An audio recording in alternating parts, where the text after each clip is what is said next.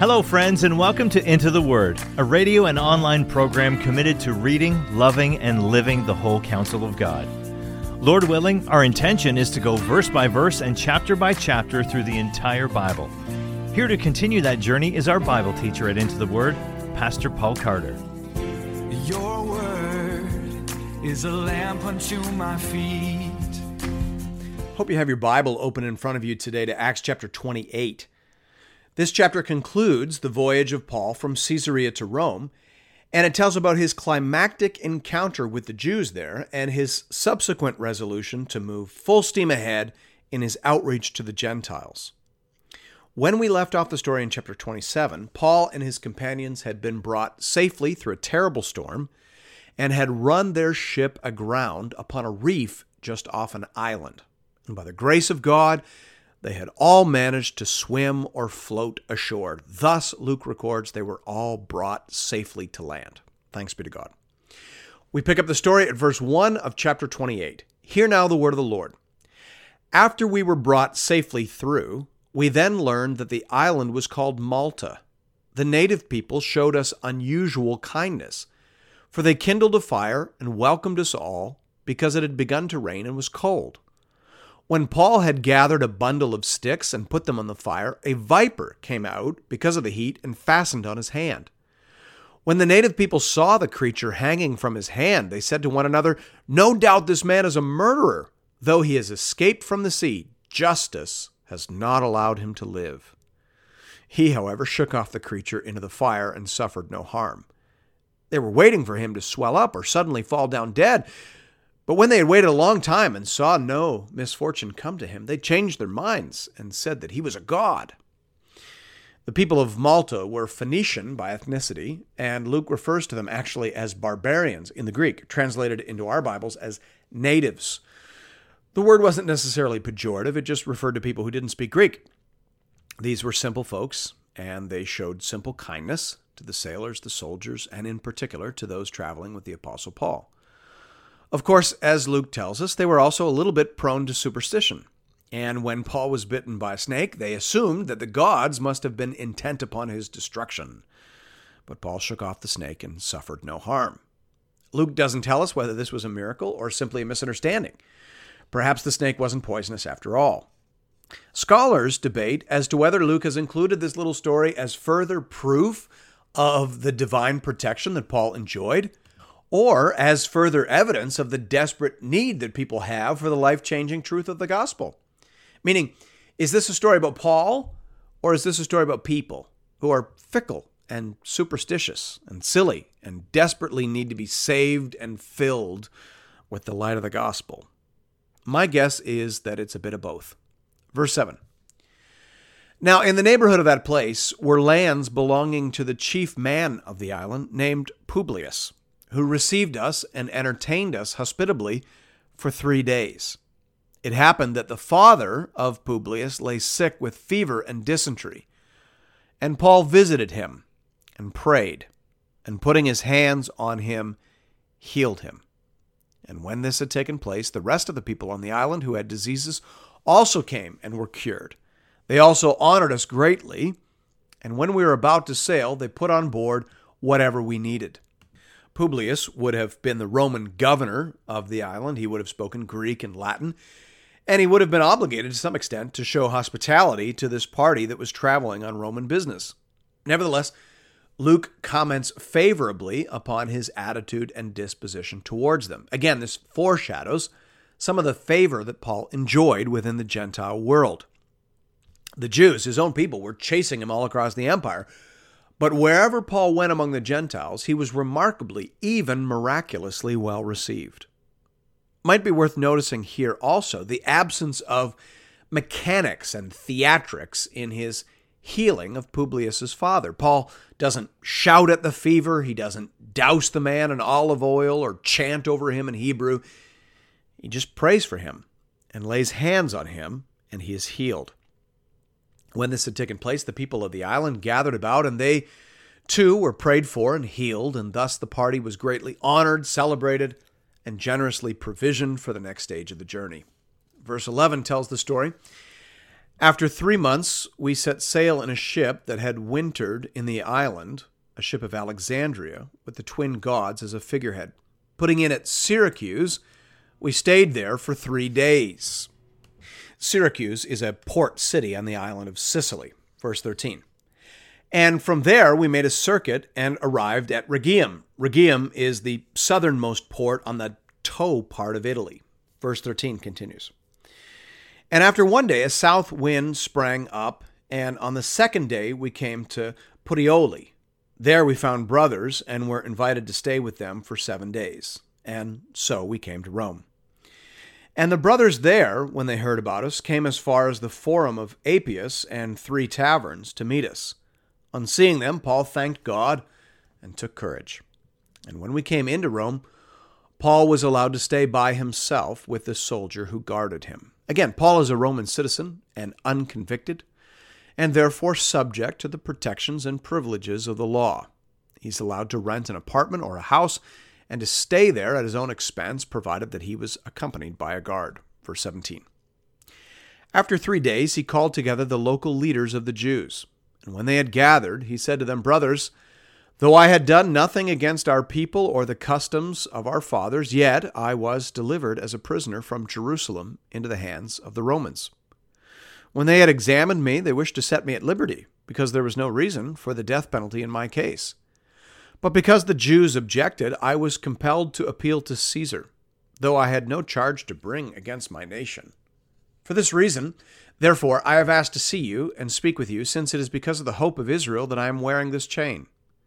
And they said to him, We have received no letters from Judea about you, and none of the brothers coming here has reported or spoken any evil about you.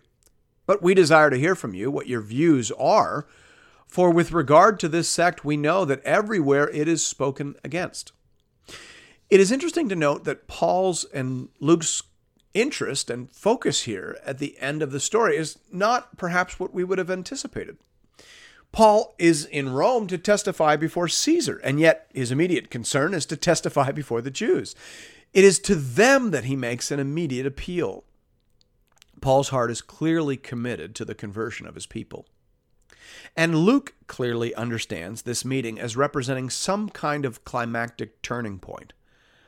I. Howard Marshall puts it this way. The impression conveyed is that Paul felt throughout his ministry the duty to go first to the Jews, and that it was when they refused the message that he went to the Gentiles. All this fits in with the emotional expression of Paul's feelings regarding his call in Romans 9-11. It also gives a climax to the book in that the missionary program of Acts 1:8 is now brought to a decisive point. The gospel has come to the capital city, and it is proclaimed without hindrance to the Gentiles. The church is on the brink of further expansion, with Paul's hope of reaching Spain in the background and indicating the direction for further advance. The church is thus given its marching orders.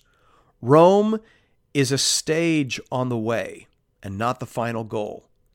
In principle, it is free to ignore the Jews, at least for the time being, and to go to the Gentiles. Closed quote. So in a sense, the book of Acts brings the first chapter of the Great Commission story to a close. In the first chapter, the message went first to the people of Israel, and only after that was extended to the Gentiles. But now, with the Jewish leaders in Jerusalem having rejected Paul, and as we shall soon see, the Jewish leaders of the diaspora having rejected Paul, the church enters a new phase, the Great Commission 2.0, you might say. From now on, the focus will be on the Gentiles. Of course, that doesn't mean that there's no hope for the Jews. Paul explores that issue in Romans 9-11. There is a Great Commission 3.0 that will include the regrafting in of the Jews, and that will result in a great blessing and miraculous end times harvest. But that's a story for another day. The book of Acts takes us only to the end of 1.0. This is the end of the first chapter, we might say. But of course, there are several chapters still to go. But we get ahead of ourselves. The story of Paul's climactic meeting with the Jews in Rome is narrated now beginning at verse 23. When they had appointed a day for him, they came to him at his lodging in greater numbers. From morning till evening he expounded to them, testifying to the kingdom of God and trying to convince them about Jesus, both from the law of Moses and from the prophets. And some were convinced by what he said, but others disbelieved. And disagreeing among themselves, they departed after Paul had made one statement. The Holy Spirit was right in saying to your fathers through Isaiah the prophet, "Go to this people and say, you will indeed hear but never understand, and you will indeed see but never perceive. For this people's heart has grown dull, and with their ears they can barely hear, and their eyes they have closed, lest they should see with their eyes and hear with their ears and understand with their heart and turn, and I would heal them. Therefore, let it be known to you that this salvation of God has been sent to the Gentiles. They will listen." Paul quotes to them here from the prophet Isaiah. In essence, Paul stands in solidarity with the prophet Isaiah. He says, just like him, I've been sent to preach to people who simply will not understand. It's not that you can't understand, he says. It's that you won't understand. You have hardened yourself to the point where you cannot see that which ought to be as obvious to you as the hand in front of your face. David Peterson says here, if those to whom the Spirit spoke through the prophet were ancestors of the Roman Jews, the implication is, like fathers, like children. The rejection of Isaiah and his message in the 8th century BC was followed by the rejection of Jesus and his message. Paul then shared with other Christian preachers in the rejection of Jesus by his own people. Both prophet and people are caught in a tragic situation, for the prophet is commanded to speak to a people that cannot understand, a seemingly hopeless task. Paul assumes this prophetic task. Closed quote. Again, Luke portrays Paul as a sort of New Testament equivalent of the Old Testament prophets. Paul is a New Testament Isaiah, and like Isaiah, he has been commanded to preach to a people who will not understand. Thus, for the foreseeable future, the gospel will go to the Gentiles, and they will listen. Verse 30 says, he lived there 2 whole years at his own expense, and welcomed all who came to him, proclaiming the kingdom of God and teaching about the Lord Jesus Christ with all boldness and without hindrance. This is the end of the Acts of the Apostles. Now, it certainly isn't the end of what we'd like to know. It seems fairly clear that Luke wrote this account while staying with Paul in Rome, awaiting his trial before Caesar. Whether he intended to write more or whether he intended to write a second volume or not, of course, we'll never know. As for what happened to Paul, church history says that he made a brief defense and then was discharged. It seems that his accusers never made the trip to Rome, and the charges against him were dropped. Clement and Eusebius both say that Paul was released and resumed his missionary travels, taking the gospel to the westernmost parts of the Roman Empire.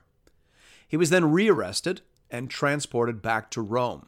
It was at that time that he wrote what we believe to have been his last letter, the letter known to us as 2 Timothy. Shortly thereafter, he was taken outside the city and executed by beheading on a milepost on the Ostian Way in or around the year AD 68.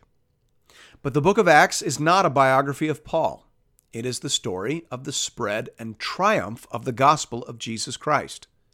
It is the story of how this message of the kingdom was preached first in Jerusalem, then in Judea, Samaria, and in all the world. That is the story that Luke promised to tell us. And by the grace of God, that is the story that we've been told. The implicit challenge now is for each of us to pick up the mantle, to write our own Acts 29, you might say, to preach to our Jerusalem, to do as they did on Pentecost, to come down the stairs and out the front door of our houses and to preach the gospel to the people in our streets, in our neighborhoods, and in our towns. And then to branch further out, and farther still, even to the ends of the world. That's the challenge. That is our mandate, and this is the word of the Lord. Thanks be to God.